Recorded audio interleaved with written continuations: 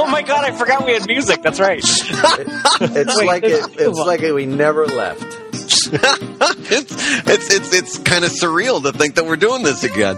Do you guys ever hear that? Because this is a riff from GarageBand, but are you guys ever like watching local TV or something, and then you hear it and you go, "Oh, that's our theme song." Yeah. You know what? In LA, there's a what do you call it? A military supply store. What do you call those things? Surplus store that uses it on one of their late night cable ads. Freaks me out. It freaks me. It's also super inappropriate for a surplus store because it's like guns. Do, do, do. I'm picturing that guy from the surplus store in the movie Falling Down. Yeah. It's like, we got guns, we got army supplies, we have rations. Do, do, do. Well, how you guys been? I haven't talked to you in like 9 months. Oh, I know. No, it's a long time. Lot of changes. Webcomics weekly, more like Webcomics decadely.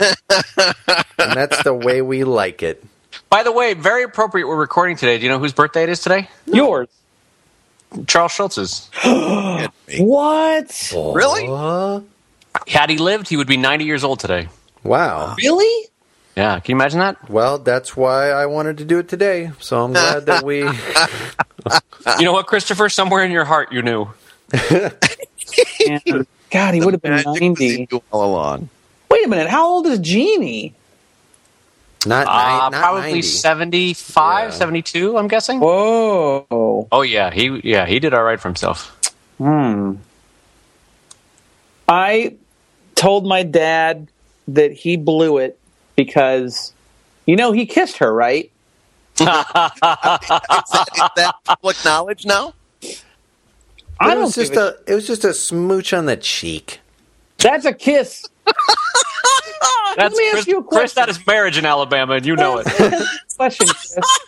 In the last year that you've been married, how many opportunities have you had to kiss a woman on the cheek? Oh. That's a good... Well, that's not including my mom? Don't count your mom. I guess... Oh, well, mine went from 1 to 0. And only count your mom in therapy, please. We're not... So, and I'm not... I don't live in France, so I guess 0. I'm saying... Saying my dad really had an opportunity there and he blew it. But Schultz is a good counter argument to other cartoonists we'll be discussing today. I love the segue. How do you keep it going for 50, 60 years? That's the question. Jeez Louise. Well, step 1, don't have an utter contempt for all of your characters. Step 2, I take a little issue with you on that one, Scott. But let's proceed. Just a tiny issue. Oh. All right. Well, listen. First of all, you're listening to Webcomics Weekly. This is a podcast that the four of us have done for a couple years, and then we've taken a break. But something has called us out of retirement. It's like one of those movies where we were living on a farm. And we're all happy and retired, and our hair's long, we got beards. And then guy comes up and he sees us, and we're chopping wood. All of us are chopping wood. Chris is glistening. We're chopping wood on a stump that's endless. It's the same piece of wood in every cut, by the way. Right. The pile's not getting big. And then they're like, Webcomics Weekly. We're like, we're retired. We're out of that game. And they're like, we don't do need that you. anymore. It's like, nothing could bring me back. And then they go, Buckley has ended Control Alt. And immediately just rip our beards off like they're shirts. And like, God damn it. Guess that I'm going. No, they keep pulling me back in. We reach into the log pile and there's microphones in there. Oh yeah, I was gonna say underneath all this wood chipped covered dust is just this one silk cloth, and underneath it is a Rode podcast. You slowly pull it off. You're like, I'm coming back in. Chris, I just pictured you walking in to a dresser. There is a woman in bed. And you open up the dresser and you pull out a false bottom of a drawer and you pull out a box, like a pine box. And it says something on it like, I don't know, come up with a name for your mic. You're good at that. It's time, old Blue. Let's get back to work. And in this montage scene, it's like MacGruber, where we've all gone on to different careers, and Brad is naked mud wrestling in South America, and Scott walks in and goes, "Brad, it's time," and you just see Brad reach into his spit bucket off in the corner of the ring, and out comes this dripping wet Mike. He's like, "All right, I'm back in." Not a moment too soon. I was starting to throw those. And by the way, the entire time, Brad is hard as a rock.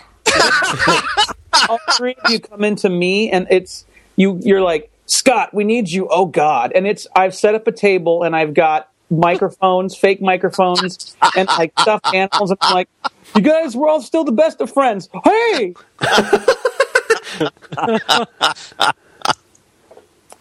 Oh shit! I don't think it was before we recorded that. Today is a special day to re-record this to all come back together. Yep. It's with Charles Schultz's 90th birthday? 90th birthday today, yeah. And as we all know, Charles Schultz didn't die. He is with Walt Disney and Elvis, plotting their glorious ascension and return. The artistic Plantagenet, as it were. Oh, whoa! Oh, what? David! Oh, David! The Plantagenet. Plantagenet. You guys ever heard that? Okay, you know the people that believe in the five people that run the world? Yeah, like the Illuminati. Yeah, exactly. The Plantagenet is another way of saying that. How the hell do you spell it? Plantagen. I know Plantagenite is a beautiful, rare silicate mineral. Why am I the one who doesn't know anything this time? Oh, Plantagenet. Wait, did I say it wrong or did I say Plantagenet? Wait, what that? Hold on. God damn it. I want to find this. What is? You blew it. I've ruined it. You wrecked it. We know that you're not among the five people. Don't worry about it. Guys, I just accidentally hit their website. I think I'm in trouble. I love you all. They're going to come kill me. So what happens when you have a comic strip? You do a comic, you do it for a long time. And you 10 years, right? You do it for like 10 years, you get sick of it. You get tired of it. And you feel like rather than energized by it, the same thing just breaks you down until you feel like there's nowhere left to go. What happens? What's that thought process? What happened to Tim? Well, do we know that for a fact? Do we know that he was actually? Has he said that he was tired of his characters? He did a blog post that essentially said, Control-Delete had started as a very broad sort of game of the week joke type of a strip, and then over time he started to build in continuity into the characters. Like of course, you want to do a short storyline. And maybe Ethan's got to go to the store to pick something up and he can't do it or whatever the thing is. But over time, he just continued to add to it. And in that blog post, he expressed feeling stifled by, the depth. He said that having to come back to these stories. Basically, he said that when he started it was for fun. He actually says it's for practice, which is bullshit. He put it up because he wanted to have a comic. But anyway, he said that she didn't expect it to go very long, which we all understand. Like, we didn't expect our strips to go anywhere. And then all of a sudden people start reading it, and he enjoyed making it, and suddenly it's, a thing. And now it's a thing that you can make a living at it, so of course you're going to do it. But then he said he started doing storylines and realized he loved telling stories and that he wanted to keep telling stories, not just do like random jokes. So he started to explore the characters out. And then he felt that the first part of the comic strip's history, his characters were used as just like a vehicle for whatever jokes came to mind. So he did all this random stuff that he didn't care, like, who cares what happens, because it doesn't matter and you can erase it afterwards.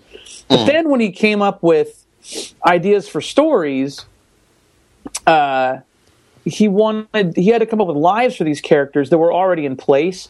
So he felt like I mean, I had the same thing happen to me with PvP pretty early on, which was, I guess I care about doing this, but I have an established strip where these characters are goofy, and I kind of have ideas that I want to do that would require a fresh start. But instead, I don't want to do a fresh start because I kind of have this thing going now, so what do I do? Right. And so he felt that he had to kind of take these stories he wanted to tell and kind of focus them through these characters that had an established audience rather than just go tell those stories. And that he always kind of felt stifled by it. Yeah. So the question is, how was it the right? Do you feel like it's the right thing to do this reboot or this shift? Well, I think the first thing I would admit to is I'm going to speak for all of us. I think we've all been there, right? I mean, we've all been in that moment of just being tired. Yeah. Right? Yeah, is that not fair to say? Like that part, at least. But I think all four of us have taken different paths on what we do when we get tired. We either introduce new characters, we go off on new storylines. You change the strip itself, not abandon it, which is the part I find interesting. Well, yeah, because you put so much time and so much creativity into those characters, into building that brand, into cultivating that relationship with readers, and to throw it over. I mean, like for example, Scott says he's done a soft reboot of PvP, but those characters didn't change so much as that there was like a little bit of it was more of a tweak. It's like, it's like the DC All-Star version of it. Yeah. It's like the continuity is still there, but let's clear down and not worry about it so much. People ask me all the time, like, why doesn't the panda attack Brent anymore? Like, why don't you do strips where the panda attacks Brent anymore? And I always say, well, because if that always had to happen, I would lose my mind. Yeah.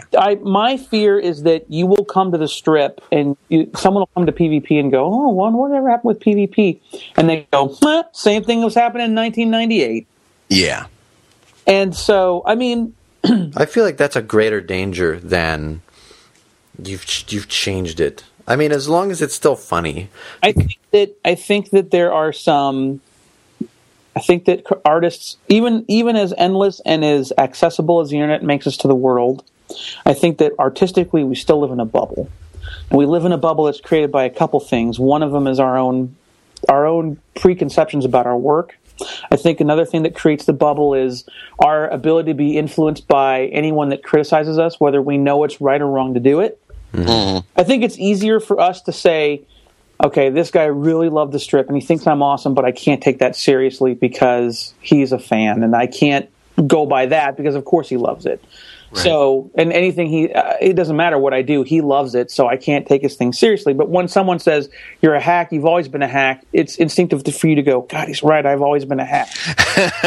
Yeah. I think that creates a bubble. But I think that a big part of the bubble is that you need to kind of step back from your strip and realize that your readership is cyclical, and that there's a part of it, there's a core of it maybe, that consists of people that have been there from the beginning and will be there until you die. Right. Yeah. Well, that actually raises an interesting point of this that I wanted to bring up, which is that I suppose if you look at it from the sense that if Tim got to the point where he was like, you know what, I'm done. I'm absolutely done. His choices at that point were either quit or to do a version of this, I guess. But the flip side to all this is you're basically telling your readers, you know what, F you. All that archive, all that investment, done. Oh, interesting. Oh, no, absolutely. That's exactly what he did. No, this is where Chris and I are going to argue because look. We're not going to argue that deep about it because I'm mostly in line. Okay, but go ahead. This is what absolutely fascinates me about this whole situation, okay? And it's beyond my contempt for the man because he is a monster and he's wanted by 3 international organizations for fucking art crimes. And I know that's true, but I mean, the man is a monster. And that's personal, and you don't have to join me on that fucking hate train, but there's so much armchair psychology in all of his posts. He if you talk to people that know him, and I have become a hobbyist of analyzing his psychosis by talking to people that have interacted with him and know him. He has completely cut himself off from, at least publicly, every other webcomic out there, every other creator out there, every other convention. Really? Oh, yes. He goes to one convention a year, and it's the convention that his friend runs that's in his city. He goes to Kineticon. And when he goes there, he sets up a booth. He puts a video game in it that's facing to the side of the booth, not out towards the readers that are coming to see him. And he puts an Xbox on it, and he sits in there and he plays Xbox. And then when it's time for him to sign more books, he will sign a stack of books, and he'll turn and play Xbox again. That is confirmed. Yeah, it's very strange.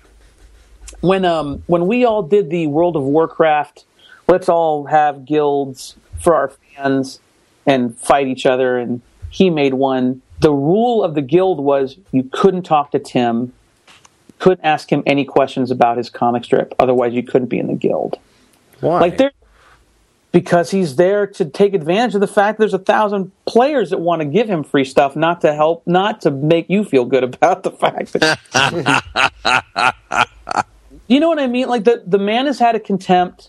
Here's my theory on it, okay? There was a time, and people that are reading webcomics and making webcomics now, like sitting next to me, may not understand this, but there was a time, much in the same sense that there was a time when what Schultz was doing was not trite, okay? Because it hadn't happened yet, and he invented it, and then it informed everyone. And if you just see what he informed and you look at his stuff, you think it's trite. Because you don't know he informed it all. Right. I agree with that. When Penny Arcade had not informed every video game webcomic out there.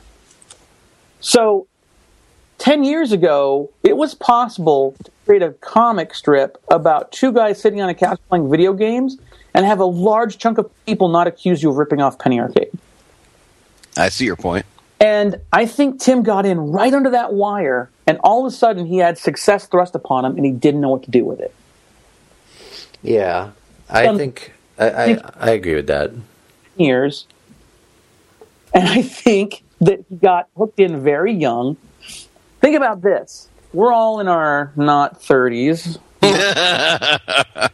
We're kind of up there. We're all getting close to the 4s. Some of us will be well into the 4s, but. Jobs and wives and possibly children before we dealt with this. Imagine if, like, pretty quick out of college, you had that thrust upon you. Like, I don't think he's ever had a job. Right. And so it's like, I was telling this to Mary, because Mary gets really, like, almost has a panic attack when Kiwi Blitz, her comic strip, is going to be late. And I say, Mary, why are you stressing so much about it? So it doesn't go up. It doesn't matter. And she's like, how can you say it doesn't matter? And I'm like, because PvP has to go up, because if it doesn't go up, then my page views goes down, which means my ads income is bad, and I can't pay my mortgage, and I don't have a job, and then my wife leaves me. You're living with your parents in Corpus Christi, and you are saving money, and it's okay. Yeah. There's not this huge thing hinging on it being there. You didn't build a life around it yet.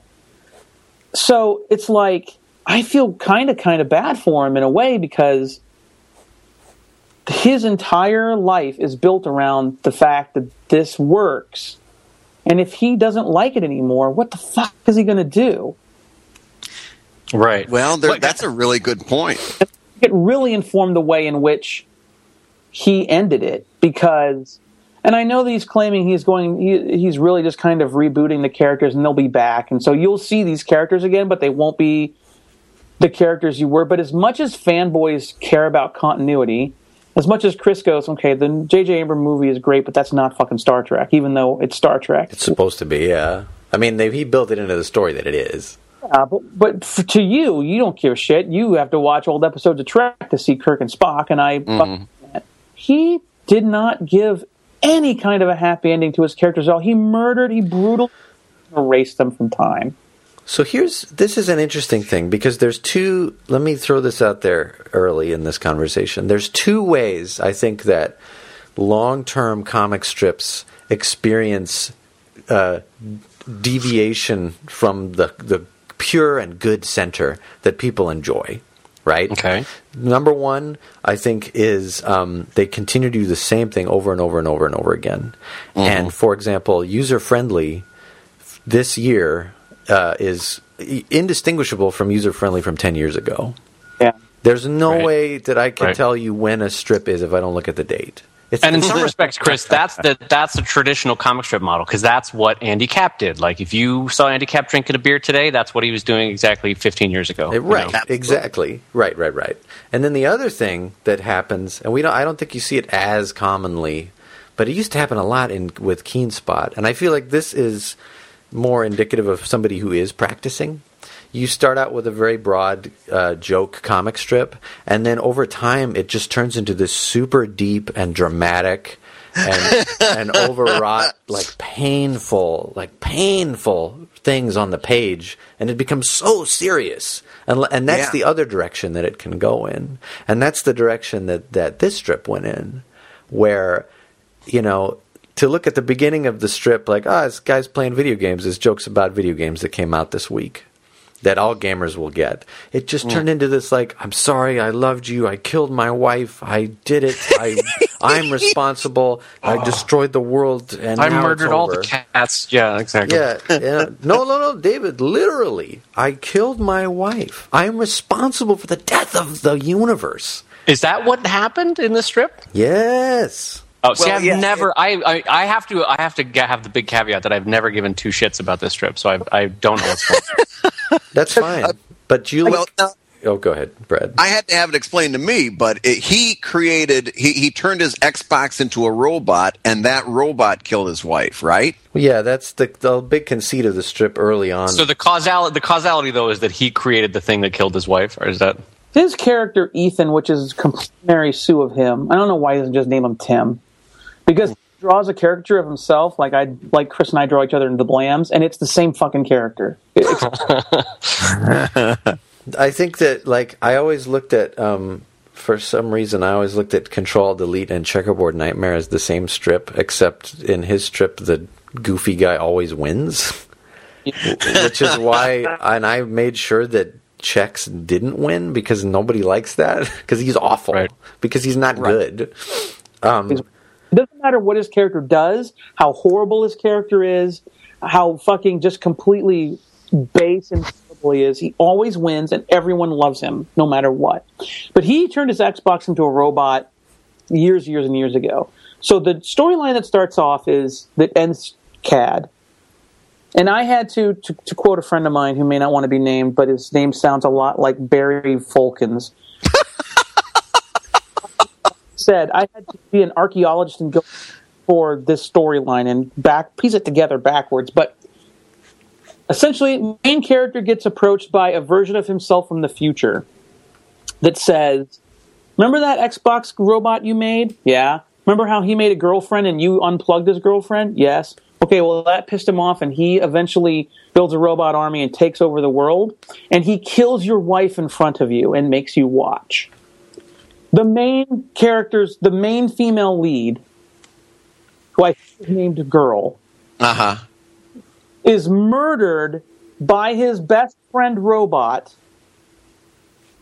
Imagine doing this, Dave, to help you. Imagine doing this with Sheldon. Imagine having Arthur kill Dante, and Sheldon is torn up and he's got to take revenge. Imagine doing that storyline in your strip the way it is now. And the way you sold it to me, Chris, sold it perfectly, was all the Keen Spot strips where it starts off like ba-na, ba-na, ba-ba-na. Well, guess what, guys? World War IV. Yeah. And it's our fault. There was 7 strips in the late 90s, 2000s that did that, where it's just like, wah, wah, wah, wah, wah, wah, rubber duck, rubber chicken, and then it was like, oh, guess what? We've murdered every human being. Yeah. Yeah. I wonder if part of that is that nerdly sentiment of hey, pay attention to me, guys, pay attention. I'll tell you funny jokes. Oh, they're paying attention to me. I'm really sad. I think you get once you have attention, the true nature of the loneliness comes out. Yeah. Now I'll tell you what's really inside. Yeah. I'm saying, do you want to see a magic trick? And you go, I love magic. And then they reach into a hat and pull out a piece of paper that says, "My uncle touched me in the penis." Now it's just telling you that. It was tricking you, thinking you were getting. I guess Ethan built a time machine. The time machine allows him to come back and warn himself. You know that the future version of himself is a future version, by the way, because he has an earpiece in his ear. That's how you know he's from the future. So he's got a Bluetooth. All right. Bluetooth, a very futuristic thing. Right.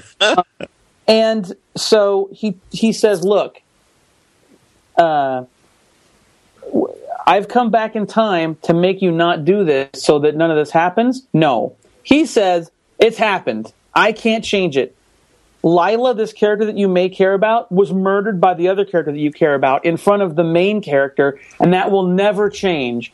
But maybe I can create an alternate timeline where I've come back in time, which moves me to an alternate timeline where it hasn't happened yet, and then I know she's safe somewhere. Yeah. And then no, that doesn't happen either. It all goes tits up.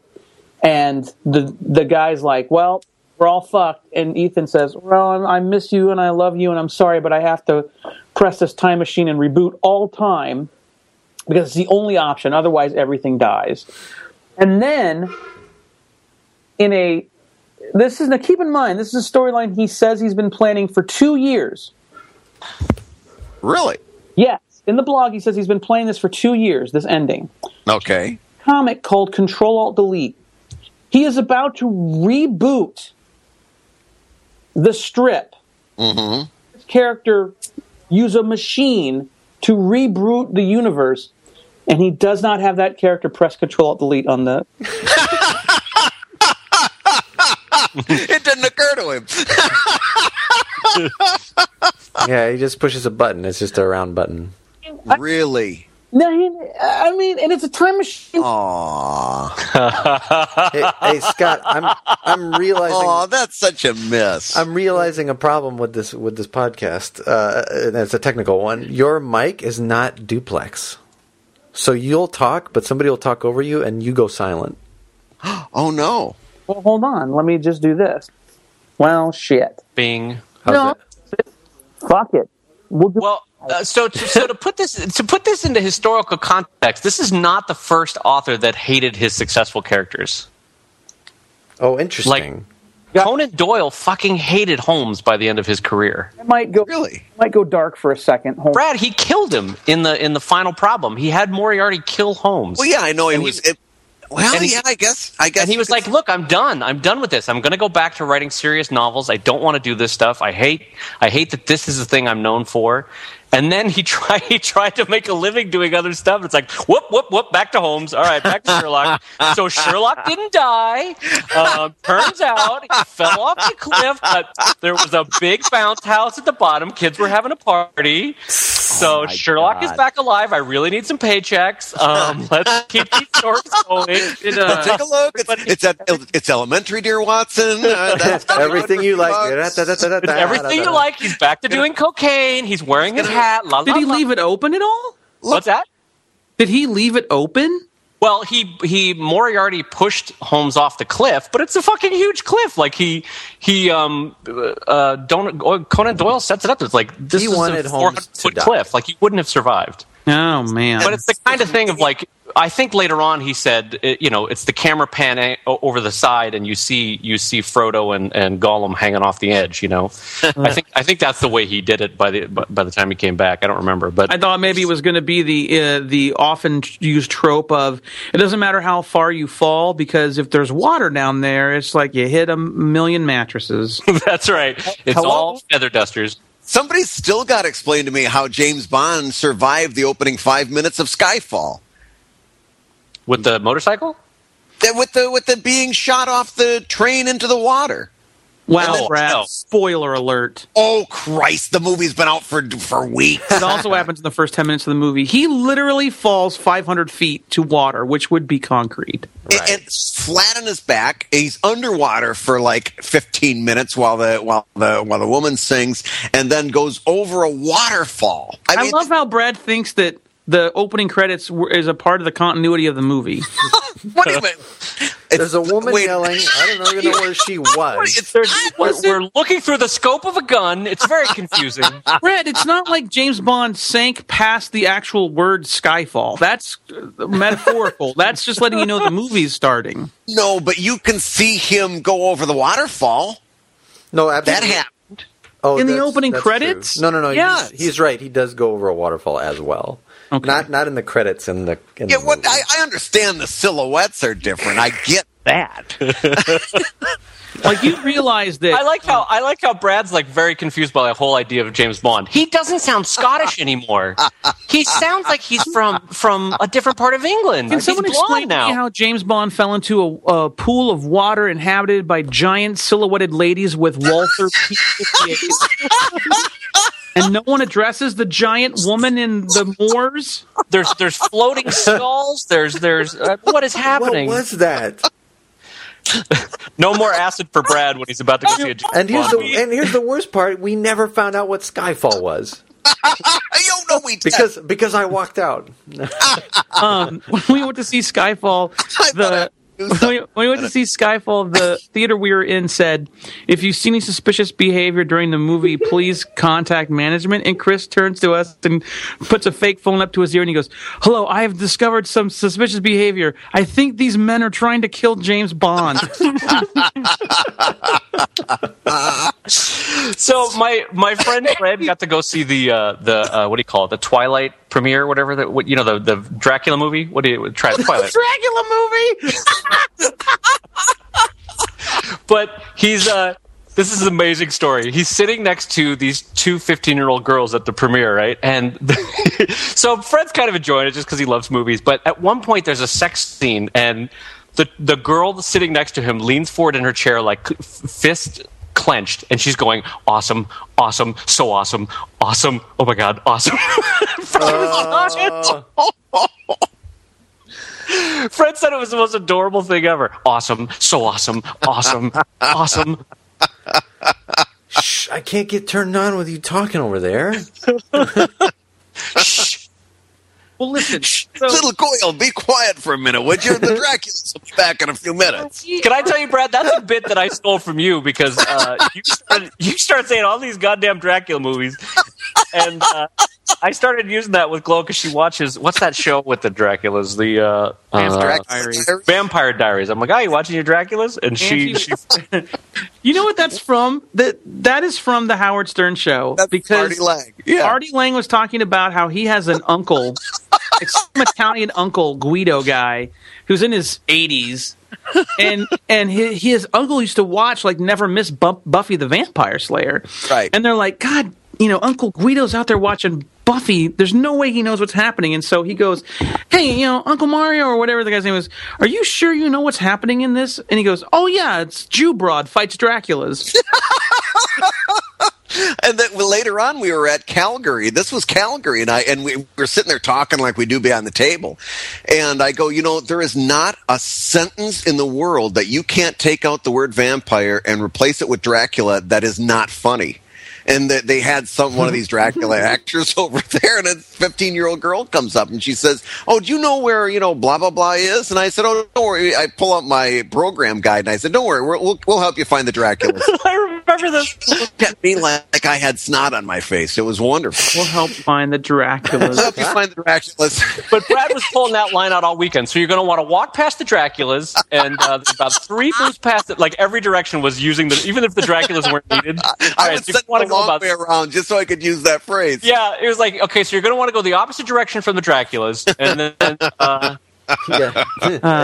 Good thing there's no Twilight actors here. All right, turn left here, and don't worry, no Draculas. It fits everywhere. Awesome. Anyway, so Tim's a fucking asshole. Is that it? Now he's kind of shown contempt for the woman character in the past. Isn't this the same woman that had the miscarriage?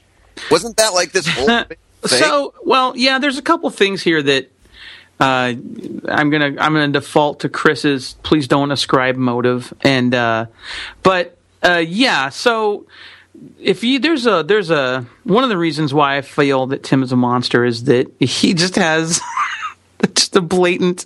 And listen, I'm guilty of it too because, like, for the first year and a half of PvP, Jade was essentially cross my arms and roll my eyes, and I'm the chick that plays video games. Yeah. It's a danger. Absolutely. It's a trope, and it was a trope I'm ashamed that she was at some point. Like, there is a old PvP site that you can go find on the Wayback Machine, and in the character descriptions for Jade, it's like my third iteration, it goes, "What's Jade about? She's a girl and she plays games. That's all you need to know." Like, that was the description of Jade for my strip.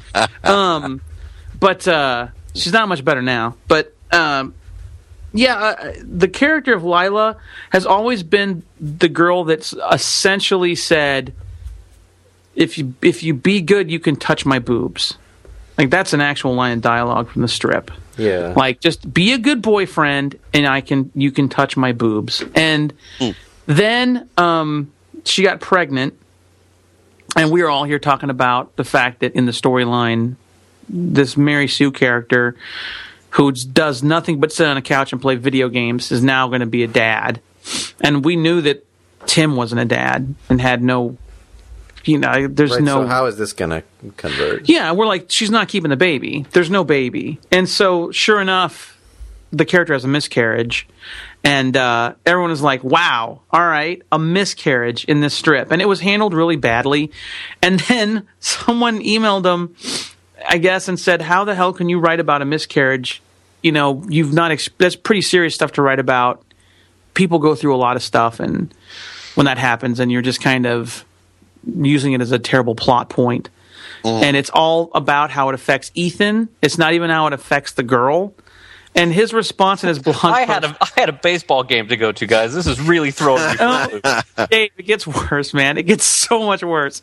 In his blog post, he's like, people have said to me, how can you write about a miscarriage? And here's the deal.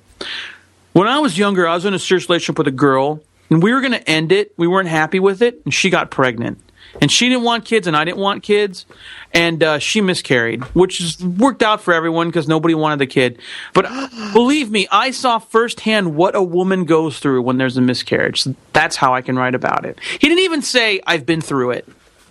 He didn't even say, listen, my girlfriend got pregnant once, and she miscarried, and it was a rough time, so I know. It was that he observed her. Like, I know I've seen what... She apparently felt some emotions, and I saw that. Yeah. There were a lot of loud noises and quite a few tears. I'll tell you that much right now. I tell you what, Brad, I had to turn up the volume on my Xbox. So it's described as a trope, as what is it? Woman in a refrigerator? As Gail Simone coined that? Yeah. And Starslip was guilty of that too, because like the central figure was a woman who died, and like in death she's important, but in life, like I don't know how to write this. Wait, can you wait? Because I'm fascinated. Can you explain "Woman in a Refrigerator"? What's that metaphor? It's coined from this. When Green Lantern was sort of rebooted, and Hal Jordan went nuts, and they had this whole issue where he was a bad guy now. So the Green Lantern Corps had to find a new. God, Brad would be perfect to describe this, so I'm going to mess it up on purpose for you, Brad. No, you're doing great so far. The mighty Hal Jordan with his...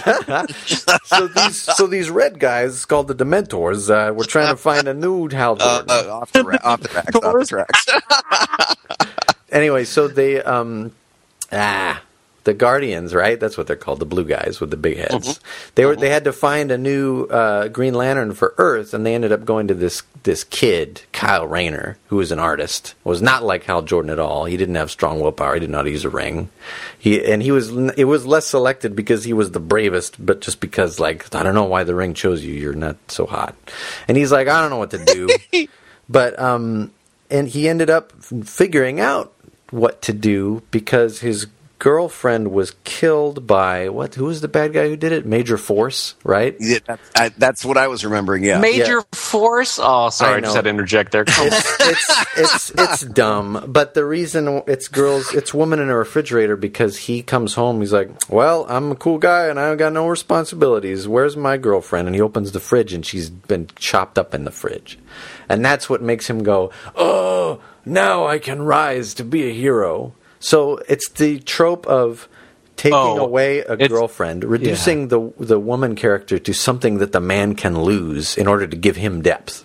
Yeah, Right, the term women in refrigerators refers to the concept that a woman in comics is only there to be victimized, to give motivation to the real hero, which is the male character. Gotcha. So it's the equivalent of, no, my favorite Ford Mustang, now I will be a hero. Which happened in Skyfall. Yeah, that's right. That actually did. You're right, yeah. It happened. My car.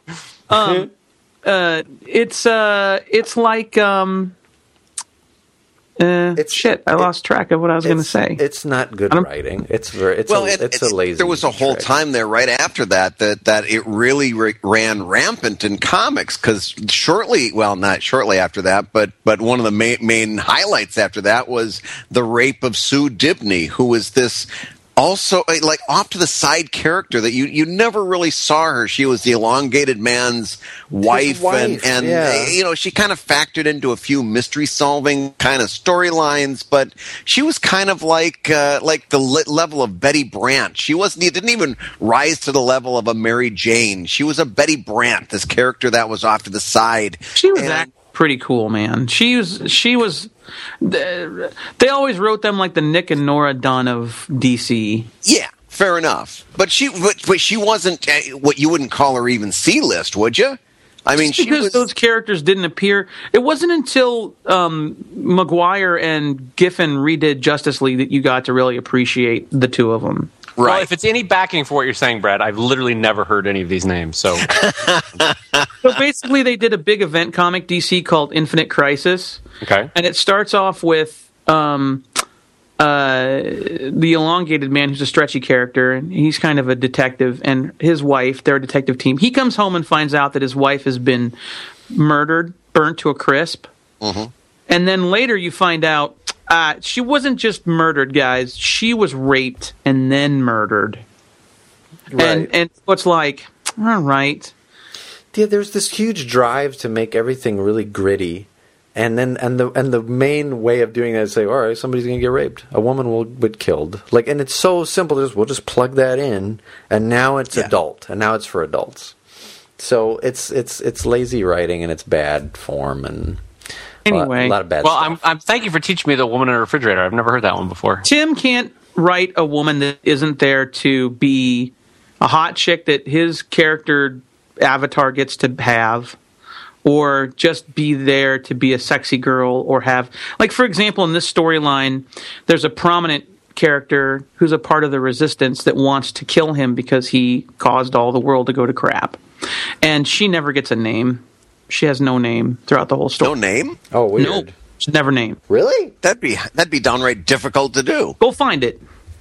I looked. I believe you. I just Brad. What it entitles is a lot of dialogue. You there? Yeah. It's like exactly. It'd be difficult to write.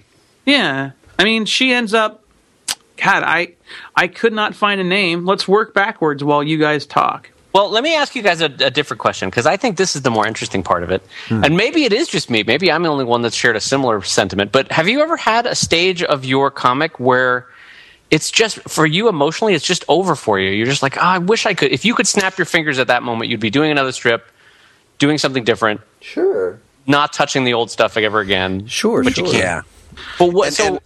Okay, go ahead, Brad. And writing becomes extremely difficult because the ideas are not coming, and you've got to literally manufacture something. Right, there's like no joy in Mudville, and sometimes it can last for weeks, Yeah. Yeah, and the question of that becomes what keeps you from throwing your hands up and walking away from it. And for some, and I can kind of get this. What Scott said about Tim is that what else is he going to do? It's like when I left, I last year or earlier this year, I left my day job at the newspaper and started doing this full time. And I come into like one of those little zones where it's like it's the perfect storm of everything going on. It's like bills are due. My ads haven't been performing as well as they had in the past. I'm having trouble getting Google DFP to work, so that money isn't coming in as well as it should.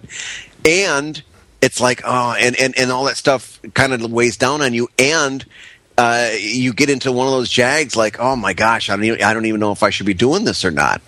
And what keeps you doing it, like Tim's, like Scott said for Tim, is I looked around, I'm like, good Lord, what am I qualified to do? This is it. Right. I can't leave. Yeah. What else? I've got nothing on my resume. I also can claim that I'm a newspaper graphic artist, which is almost as useful as claiming that you're the best darn buggy whip manufacturer in the West. Yeah.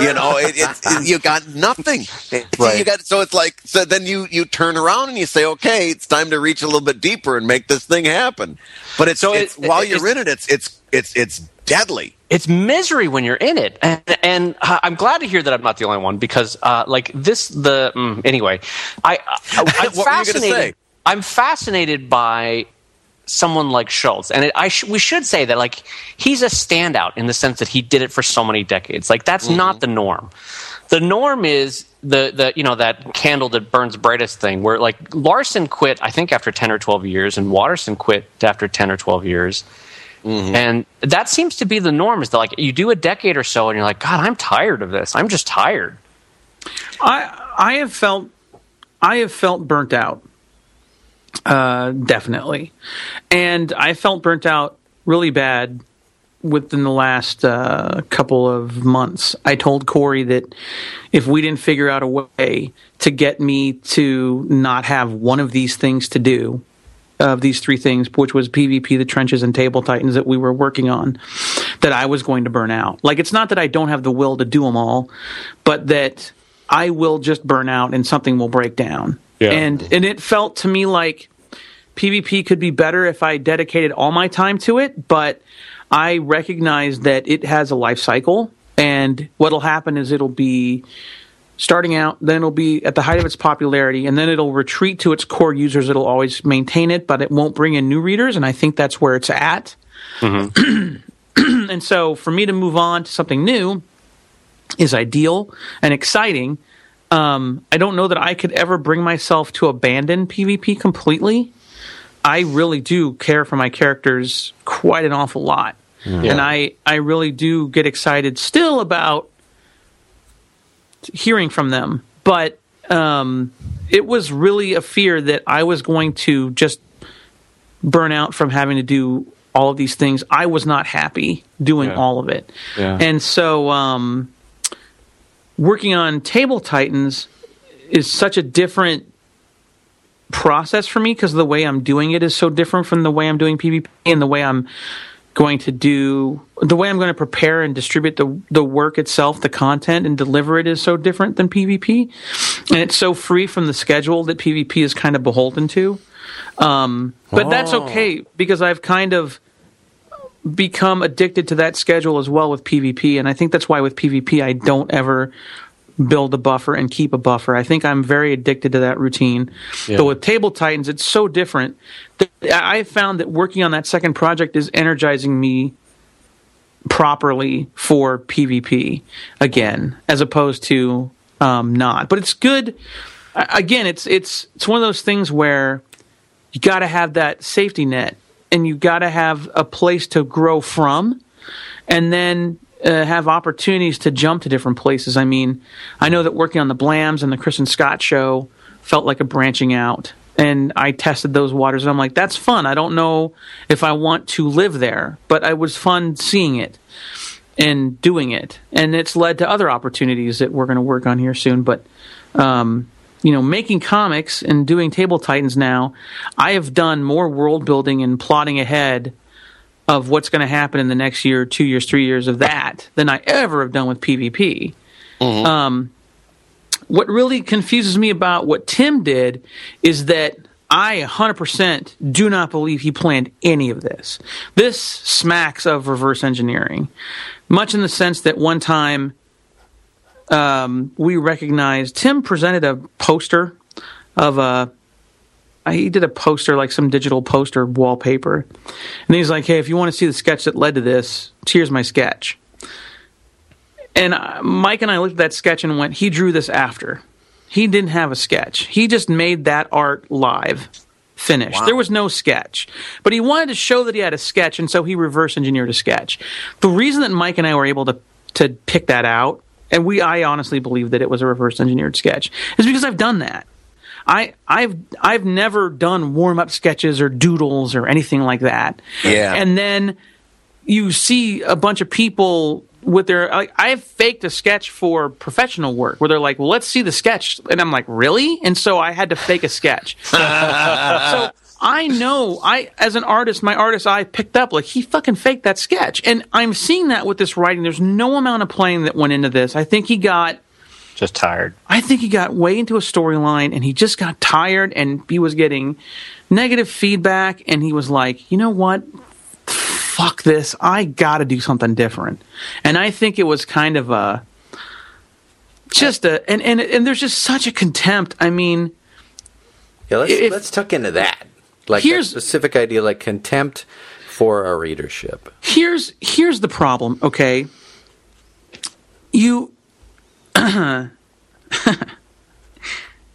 okay to feel these things as an artist. It's okay for you to want to create something and show it to a group of people and then still be upset when they consume it and the only thing they say is, in panel 2 the eyes look kind of weird. It's okay for you to be upset about that. Yeah. And the answer to that is not, hey, if you don't want the criticism, don't offer it to people. Because honestly, I mean, that, you know, when you put a lot of work into something and you make something that's like, you know what? I have this thought, and this thought is, you know, friendship is important. And here is this thought I'm sending to you. Friendship is important. What do you think? And if they don't look at you and go, friendship is important, you're disappointed. Yeah. Maybe you're disappointed in yourself for not getting the message across. Maybe you're disappointed in them for nitpicking it. Mm-hmm. But it's going to grate on you. So there's a healthy contempt you can have for your audience. But again, it's like every couple that goes to a dinner party leaves and talks about every other couple. Doesn't mean you hate the other couples. This is what you do. It's human nature. There's a difference between having a thought and acting on a thought. Mm-hmm. And this motherfucker just acted on all that shit.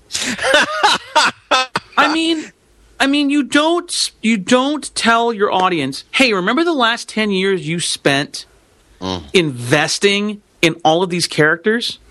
Well, guess what? Fuck you. She died at this character's hand. He had to watch it. The whole world blew up. He didn't get to say goodbye to anybody, and now the whole thing's gone. It's all gone. I erased all of it. Yeah. And nothing is planned, because if it was planned, it would be, the reboot would happen today. And today it's just a goddamn strip about My Little Pony iPad games. Well, let me ask you this, Scott, because this is an interesting question. Is it better, do you think, as far as if you are absolutely at the end of your rope, which he might have been, if you're absolutely at the end of your rope, is it better to just end it?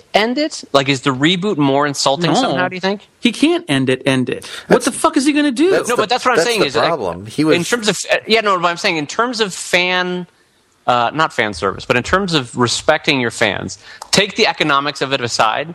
Do you guys think it's better to end it, or to like, is it somehow more insulting because it's a reboot?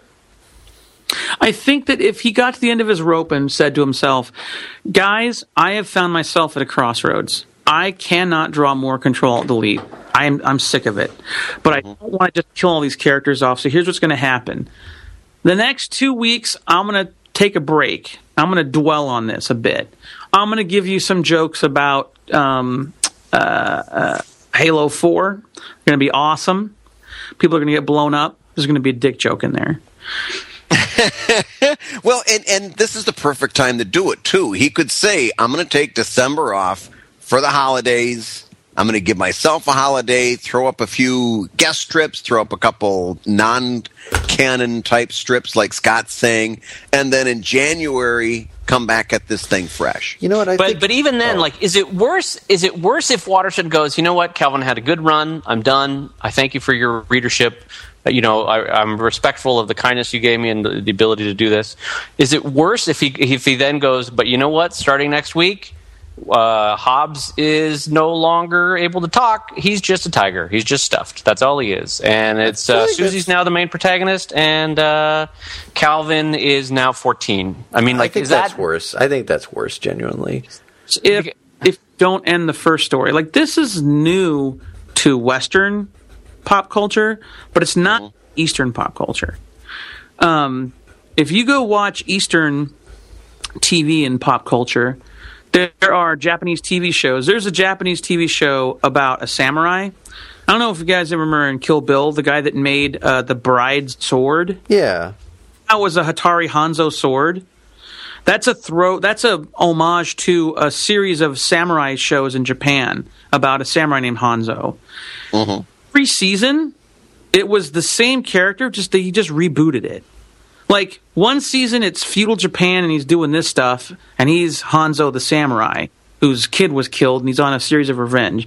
Then that story ends at the end of the season. Next season, more Hanzo. Okay, now it's a totally different story, but he's still a samurai named Hanzo. So it's kind of like Blackadder. Yeah, then. it's like the Blackadder. same dude through the centuries. Different things, and also, like, there's an anime called Tenchi, and all the characters are kind of in it, but every time there's a new series of Tenchi, it's different. One time it's feudal Japan, one time it's space, one time it's modern day Japan, Tokyo. Right. The characters are all kind of there in one form or another, but they don't, at the end of it, just say, fuck you, all these characters are dead, it didn't matter.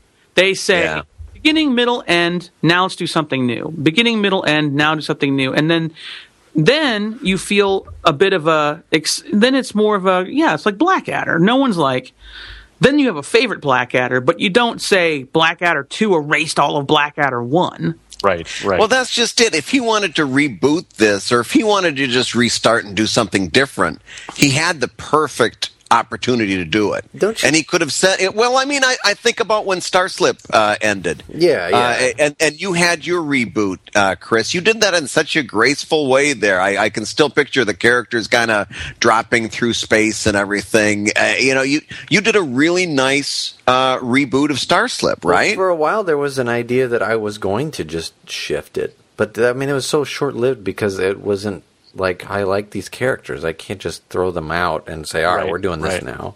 The thing that I thought was, shoot, I just lost the thread. Damn it.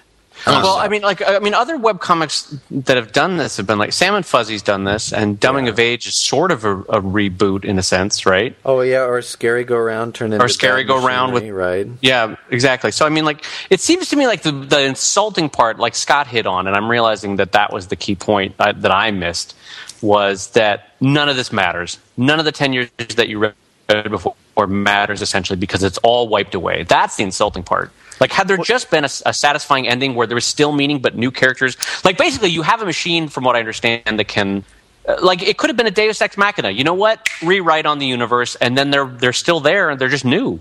Right. That's what I was trying to get at. Is that that could have been your easy out, the Deus Ex Machina. You know? Do you think that I believe this? I may not pose it as a question. I'm going to pose it as an assertion. I think that Tim was too close to what he was doing to realize that he actually didn't need to reboot it at all.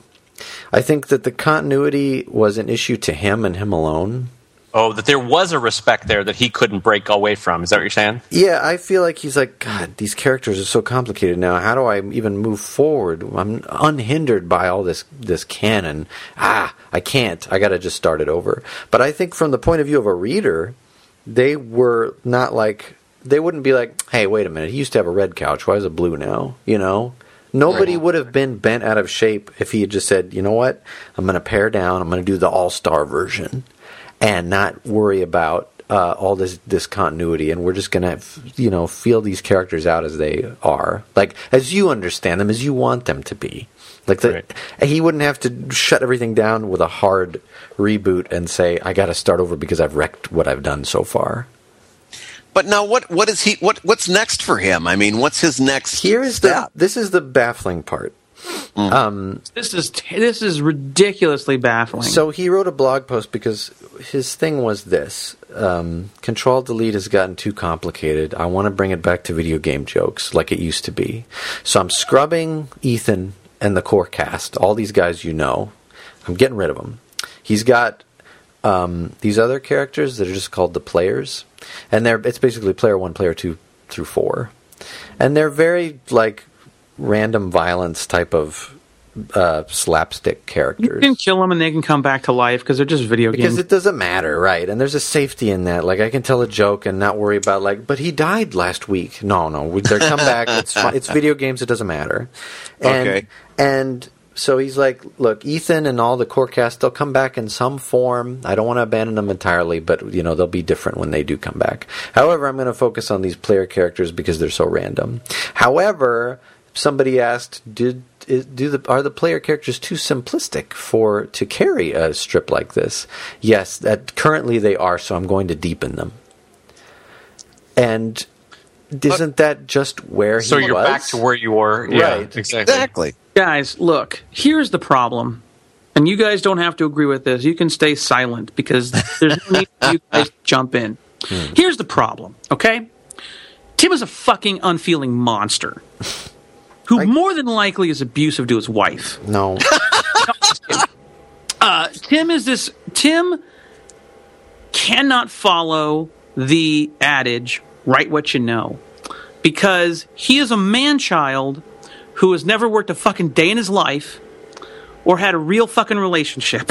I'm going to rephrase that for you in a palatable way. All right, you palatabilize it for me. All right, You be my anger translator. Reverse it. I'm gonna be your calm translator. When you're writing one thing for so long the exact same way, I think you lose sight of what it actually is or what it means to other people. And so he ended up in this situation where he felt stifled by that, even though it actually wasn't a weight on him. You know what I mean? His writing didn't grow because he saw such success with it so early on.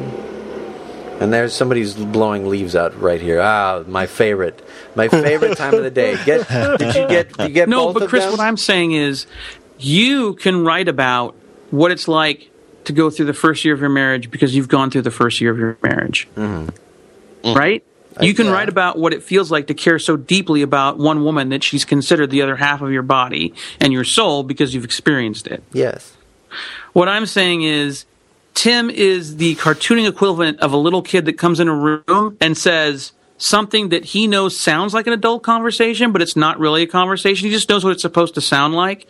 So the kid listens to adults talk and then he goes, well, I've had a heck of a day. Right.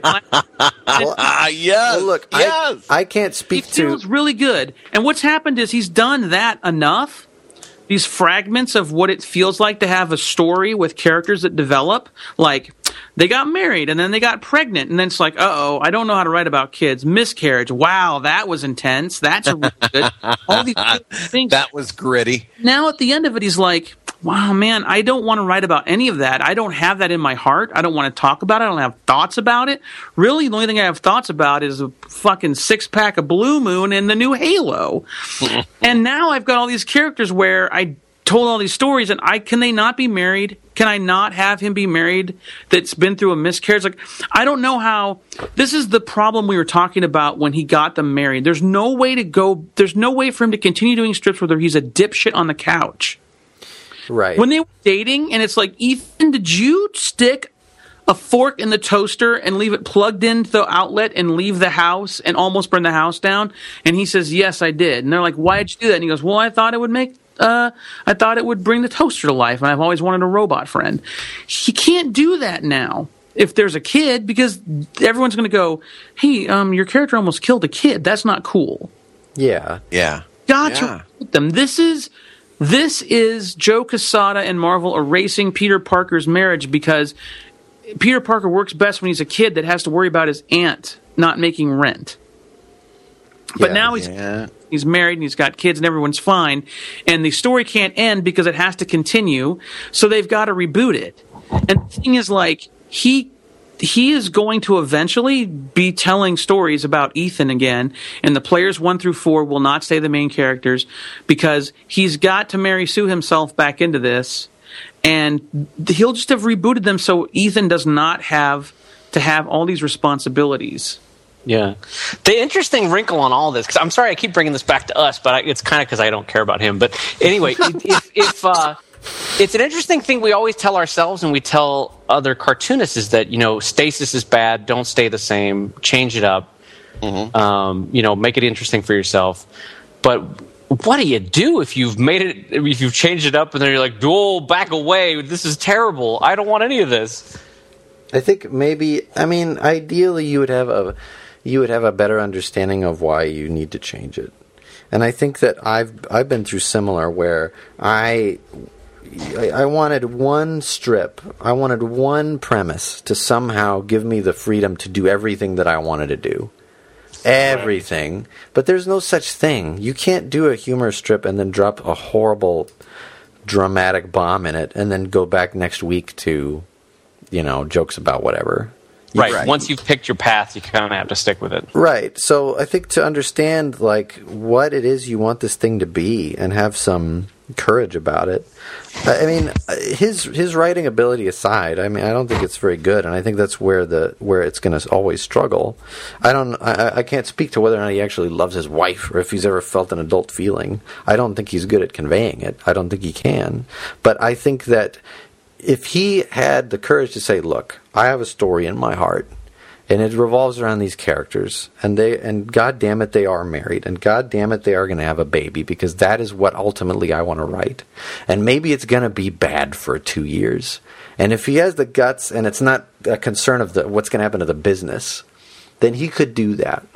He could launch another strip that is just player 1, player 2. Right? Look, here's... go ahead, Scott. I'm sorry. I've dealt with this myself, and the way I handle it is I just let enough time pass to where my readers rotate and they don't even know, right? Like, Cole originally was married and had 2 kids because at the beginning I didn't really have Cole.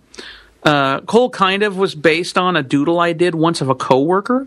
And so when I designed Cole, I kind of thought, this was neat when I did that doodle of Richard. I really liked the little lines I did here. I think I'll make this Cole. And he always took that as Cole is me.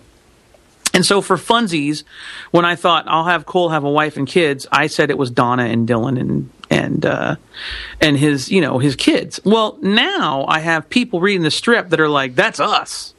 And, I didn't like that. So I stopped showing his wife. I stopped having him talking about his kids. I stopped doing jokes about him being married.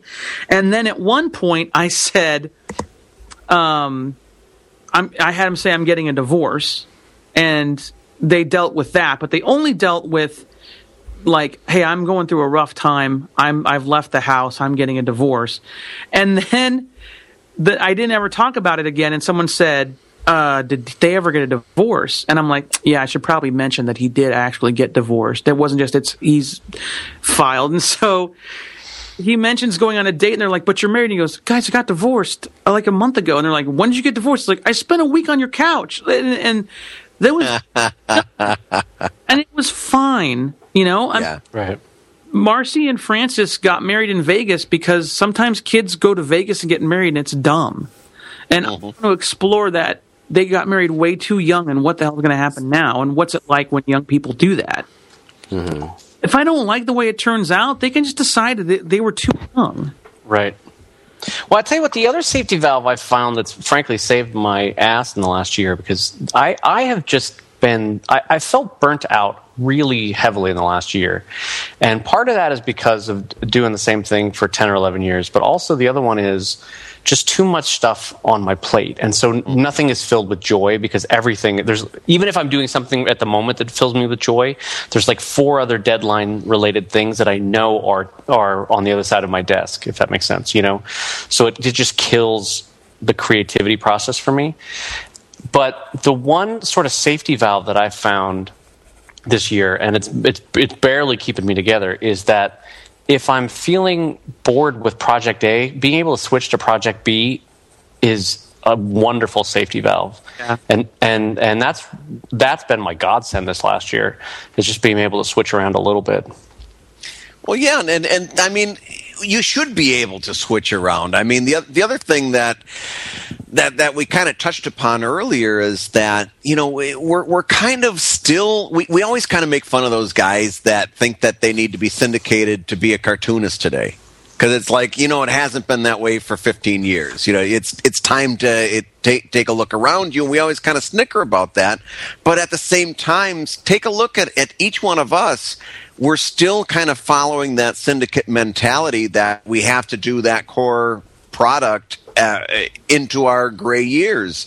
And the truth of the matter is that, really we can stop doing, I could stop doing Evil Inc. if I wanted to, and I could start doing something else. And I could, with a great degree of efficiency, migrate most of those readers over to the new thing and make that go. I don't have to do the same old strip for the rest of my life. Yeah, I really think maybe it's the influence of you guys, actually, but I've really moved away from the fact that I have to be married to a title for the rest of my life, and that I have to do 5 or 7 or whatever number you want to say a week. Like, I don't think that's the model I need to use going forward. And I'm not ready yet to switch it up, but I will be, I think, when I get the film done. I think I'm ready to switch things up on my output and the way I work. Yeah, that's how I felt about doing Brood Hollow, is that I wanted to work towards a book that I'm proud of, as opposed to I have to have a strip up. Yes, and it shifts the burden. I mean, I already have a project that I can do once a day and not worry about it, and then that's where my ad revenue can come from. But but I want to work towards a good product that I'm proud of, instead of Tuesdays and Fridays were no good, but I had to get one up, and I did. Yeah. Right. Well, can I tell you, Chris, that's I mean, people are mad at me, and rightly so, that Drive hasn't been updating, but it's because I love it and respect it that I don't want to just crap one out, Like those SOBs take me like 8 or 10 hours, and I want that story to be really good. So when the film is done and I'm able to return to it, I don't want to look back at the last 4 that I've done and be like, oh, those were terrible. So I just haven't done them. Right. Which in a way I think is better. Yes, yeah. I'm absolutely killing the audience right now, but 4 or 5 years from now, when I get to the end of the story, I don't want to have this chunk where I was like, oh, well, that's where I was doing the film, Yes. No, you're right. And like, so I called my brother up. I've been talking to a bunch of people about it that are in the know. Told Mike and Jerry and my wife and Brian about it. But I'm like, I've plotted out like the whole backstory. I've world built all of Table Titans, and check this out. This, and then this happened, and then this happened, and then this happened, and that happened, and then this happened, and that's where we got to here, and then that's when this started, and then that'll happen, and that'll happen, and then boom, big reveal, that, then this, then that, and then that sets a new paradigm, then that. And Brian goes, oh, fuck. And I'm like, right? And he goes, dude, that's awesome. When does that happen? I'm like, I don't know, like 2nd year, 3rd year, maybe? But the great thing about it is it will inform everything. Yeah. Like, it's in my head now, and as I'm writing the stuff that will lead to it, it's like, oh, why don't I do this? And then later on, when they get to the reveal, they'll go, did he? No. Flip, flip, flip, flip, flip, flip. Son of a bitch. Right. Yeah. Yep. And that's the hallmark of really good writing. And it comes down to one word: planning. You've planned this out in your head. And you can now, when you're going through it, you can put little touches in there that your writers are just going to rave about. So with Table Titans, like, Corey is trying to convince me to do it 3 days a week. And I'm like, Corey, it's going to be 2 days a week, because what I'm going to do is I'm going to draw a comic book. I'm going to draw a story. This is story 1. This is story 2. This is story 3. It has a beginning, has a middle, and has an end. And I'm drawing them. And then I'm going to do them like European comics, where instead of it being a comic book page that's 3 rows, it's 4 rows. Does that make sense? Like European comics. Yeah. Then you split that page right in half, and you get 2 updates.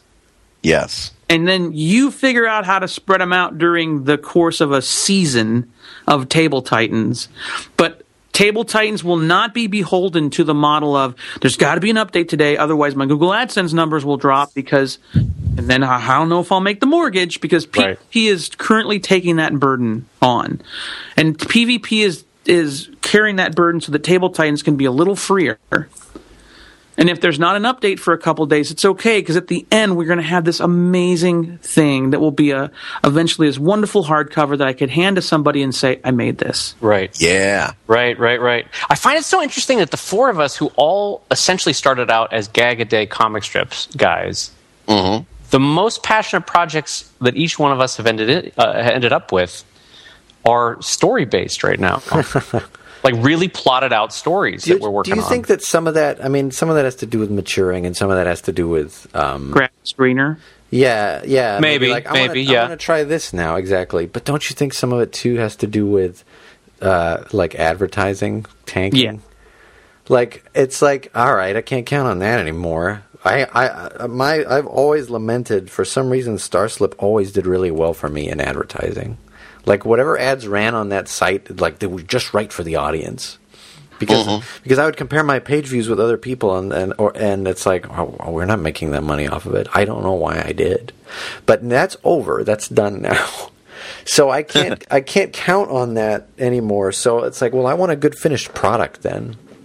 I want something that I'm proud of. Yeah, but also, I mean, if you compare it to like dating, it's a little bit like the gag a day is satisfying when it's like dating when you're in high school or college. Like, yeah, I go out on a different date, but as you get older, you're like, I want a relationship.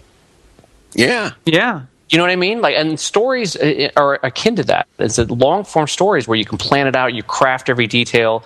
That's like the wedding anniversary or the third year dating anniversary or whatever, where it just has more meaning. It has more power for you. I don't know. It's maybe you're right, Chris. Maybe it's a maturation thing where we're just older, and I don't know. I just find that I'm less and less satisfied with Gag-A-Day stuff as I get older.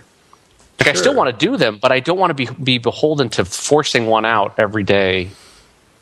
There's also a fatigue too, because writing humor every day is incredibly difficult. I mean, it's the hardest thing that you can do, and there's a fatigue that happens there. There's no two ways about it. Can I offer an alternative that's a little less depressing and maybe something that we should take a moment to give ourselves as a little gift, an early Christmas gift? Okay. Please.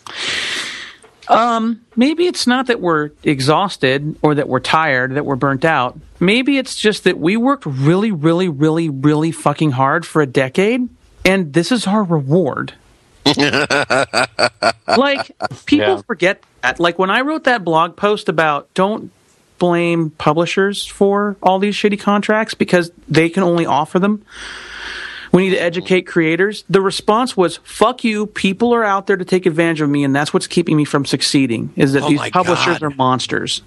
And the thing is, like, the other thing that was said was, well, you don't know what it's like. You don't know what it's like to have to put yourself into Hawk to keep your webcomic going. Or you don't know what it's like. That.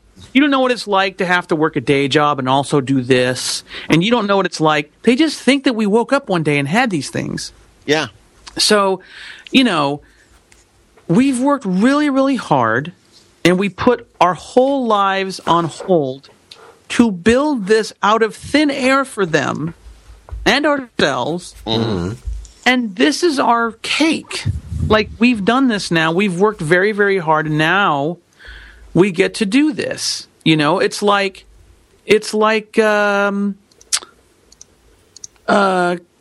not Capra or Kubrick. Holy shit. Who's Lucas's friend? Coppola. Oh. Wow. Sound like Dr. Seuss for a minute. Not Capra, not Kubrick, but Coppola. Bippity-boppity-boo. Coppola says that there's no money in movies, but he loves making movies. So he makes wine so that he can afford to make the movies that he loves. Yeah. Yeah, I forget about that. We did webcomics for 10 years so that we could put ourselves in a position to where one day we can say, okay, I've pushed really, really hard into this territory. I've built myself a little living here. We've got a nest egg. I've got my family established. And now I've made myself some time and some space so that I can sit down and do something that I'm proud of and that I'm really, really super proud of. And also, maybe it's also that this, after 10 years, we actually learned enough to be able to tell these stories now. Maybe our 10,000... excuse me, I'm just going to swallow my own spit and die. But if I don't die... No, you've just earned 10,000 hours, though, Scott. That was it. No, you had made it. put on my tombstone something really poignant. Toyota. I love just says in a very small sans serif font, he chose Quiznos. I think maybe we've gotten to a point where it's like we've done all this. This was our 10,000 hours. And it's like that story I always tell. We filled the studio with 1,000 different drawings, sculptures, paintings, sketches, reliefs of that damn horse, and now we can finally draw the horse we want to draw. Because we've studied it so much.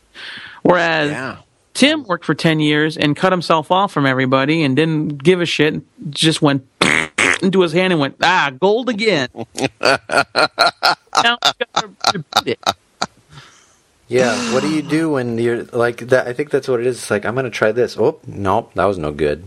And like people let you know that it's no good. Right?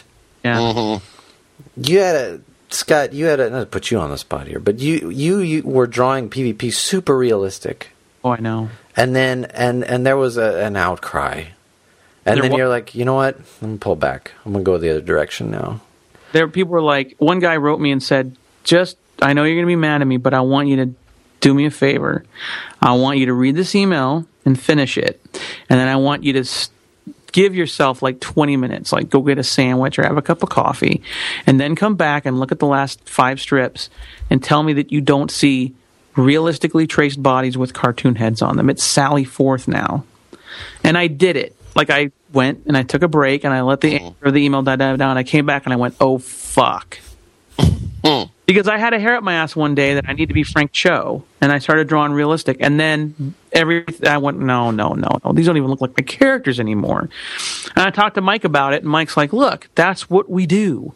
We don't fill sketchbooks with sketches. We have to entertain people. We have a JPEG to put up.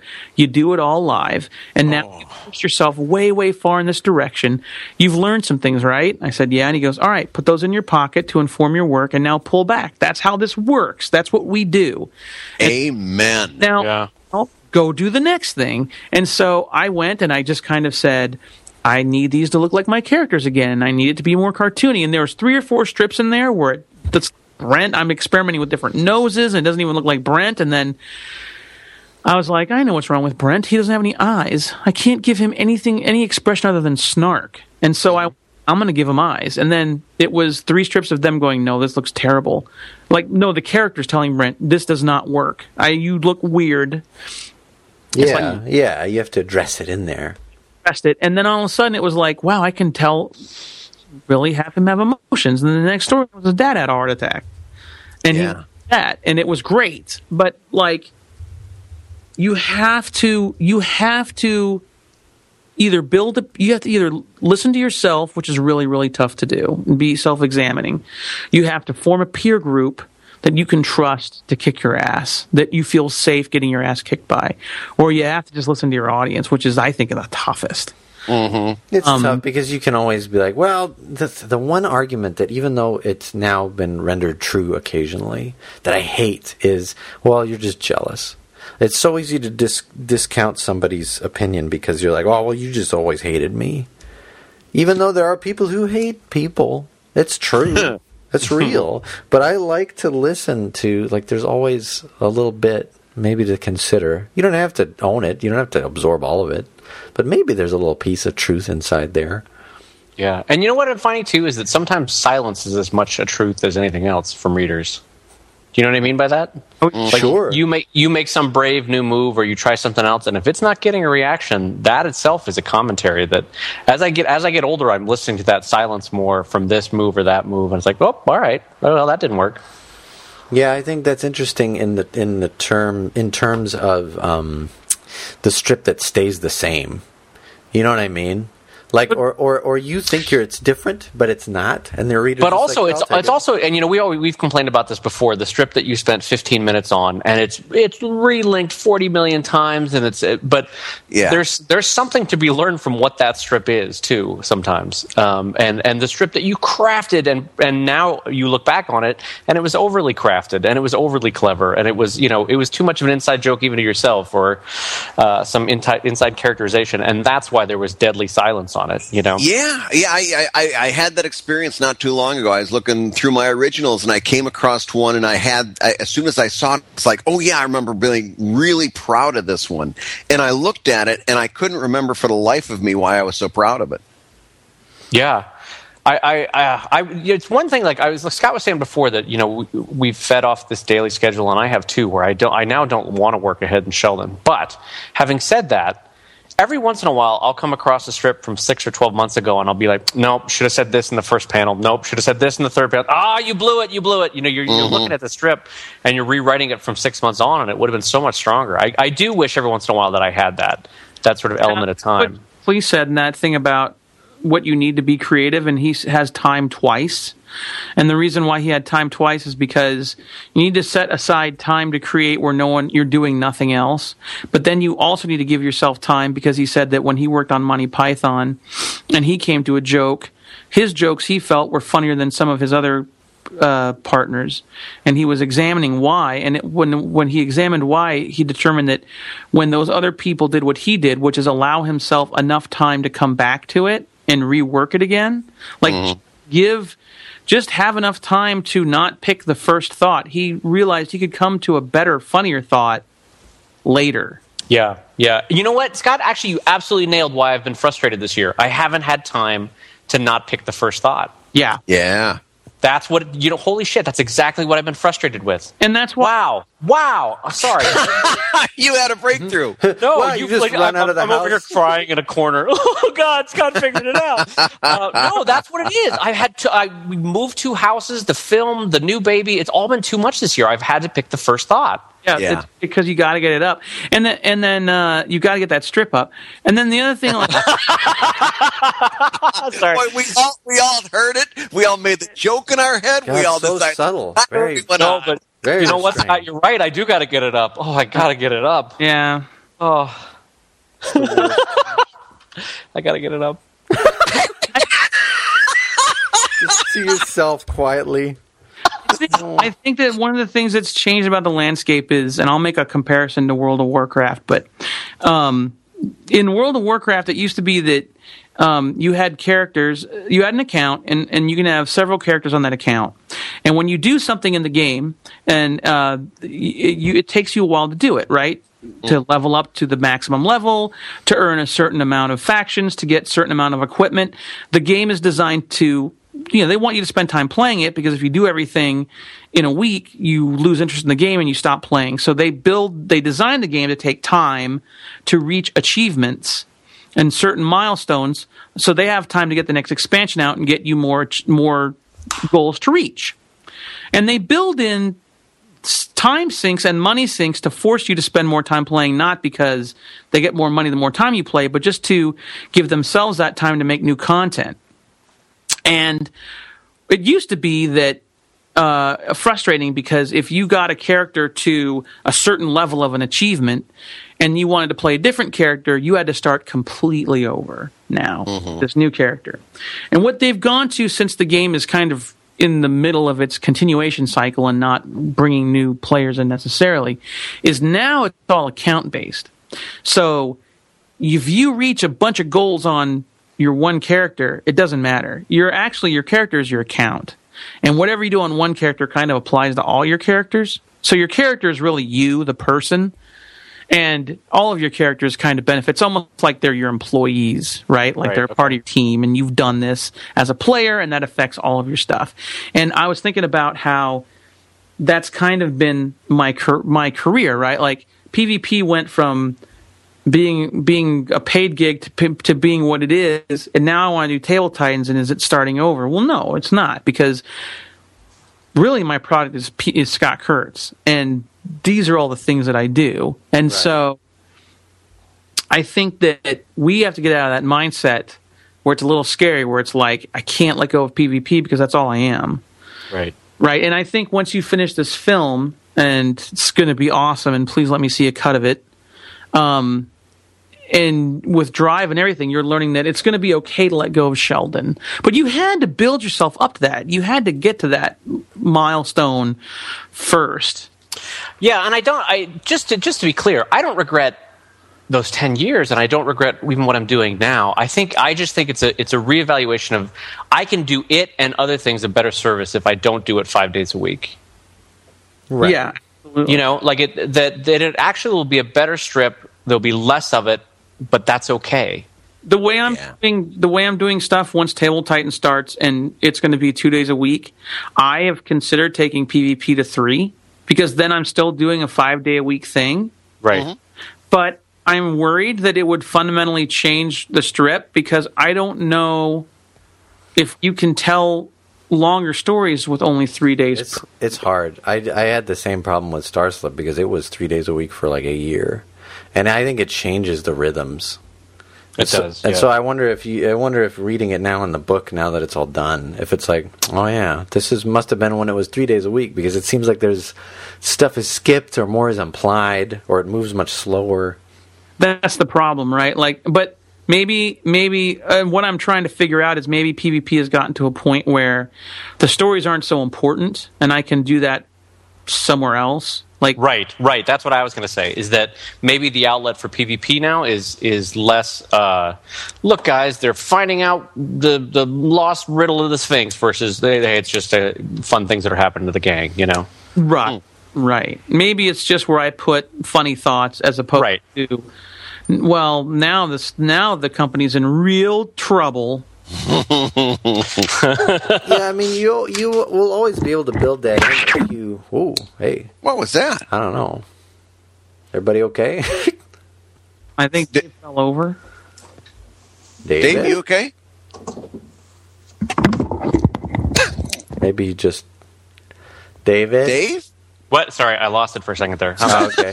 We thought you I had to plug my phone in. Sorry. Go ahead. You had an aneurysm or something. No. You're gonna race what was over the there. comment? I'm sorry. The comment was we're all getting older, and we really thought there was a possibility that you just like passed out. Guys, what I thought? Oh, what I was gonna say was, Scott, if you really have that story burning inside of you, you could still tell it. You could always say, "Look, guys," and then you do this on the side. Like, I'm gonna build up a little buffer so I can tell this PvP story, and then for the next 2 weeks, it's 5 days a week again. Yeah, exactly. That's true. You should be able to have that flexibility if it's going to make a better product. Oh, Chris! If I did have a story, I could just do it for that week. Right, that's true, because Table Titans is the one that is flexible, right? What do you mean? Oh, I'm just saying that's the one where you're like, look, I'd rather it be good than make sure I nail my whatever I'm 3 days, 2 days a week. So you could say this week no Table Titans, but PvP's come back 5 days a week.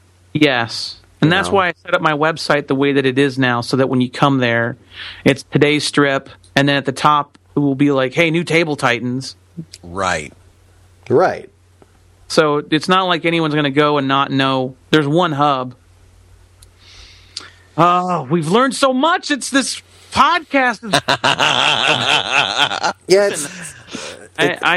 But guys, every good thing has to come to an end, and we have to end this podcast. Yeah, I'm going to have to get going pretty soon and pick up my kids from school. So I was just about to say the same thing, but I got to say this has felt really good. You know what? Can I tell you? When I myself feel like I have a new angle on how I'm feeling, that was a good podcast. Yeah. Like, I feel like I've had a breakthrough. You guys have brought me to a new plateau. David, it feels good. It feels to talk shop like this is important. This is what I feel like Tim doesn't have. You need this. You need to have a peer group. Well, and I think that's why we're a little bit fascinated by this, aside from him personally, is that a little bit there, but for the grace of God, go us. You know what I mean? Yeah, true. Oh, but also with me, Schadenfreude, because good and fuck him.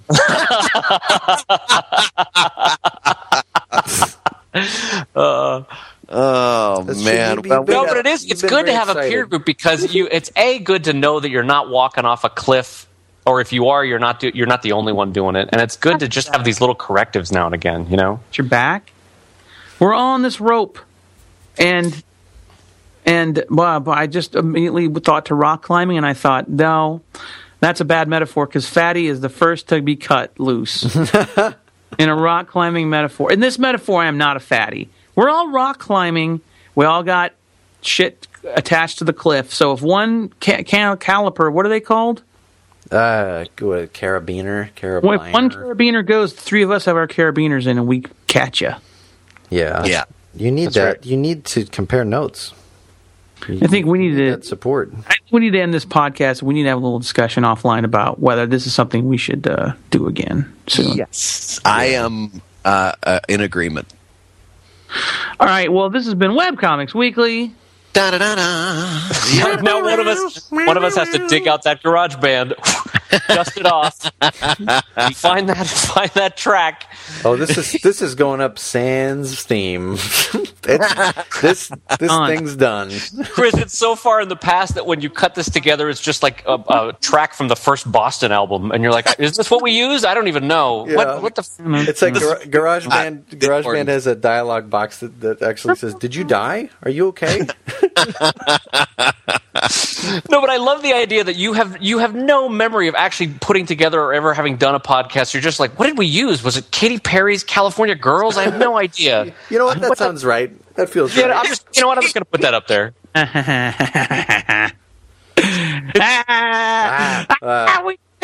had a podcast. It's the best. That son of a bitch. I hope you blow. Hey guys, can I make one suggestion? Yeah. We've had a successful reboot today. I think you're right. We paid homage to the past and we look towards the future. That's how it should be done. And a totally different Brad. He's got blonde hair. And he's not quite such a chick magnet this time. Oh no, that you can't move too far away from character.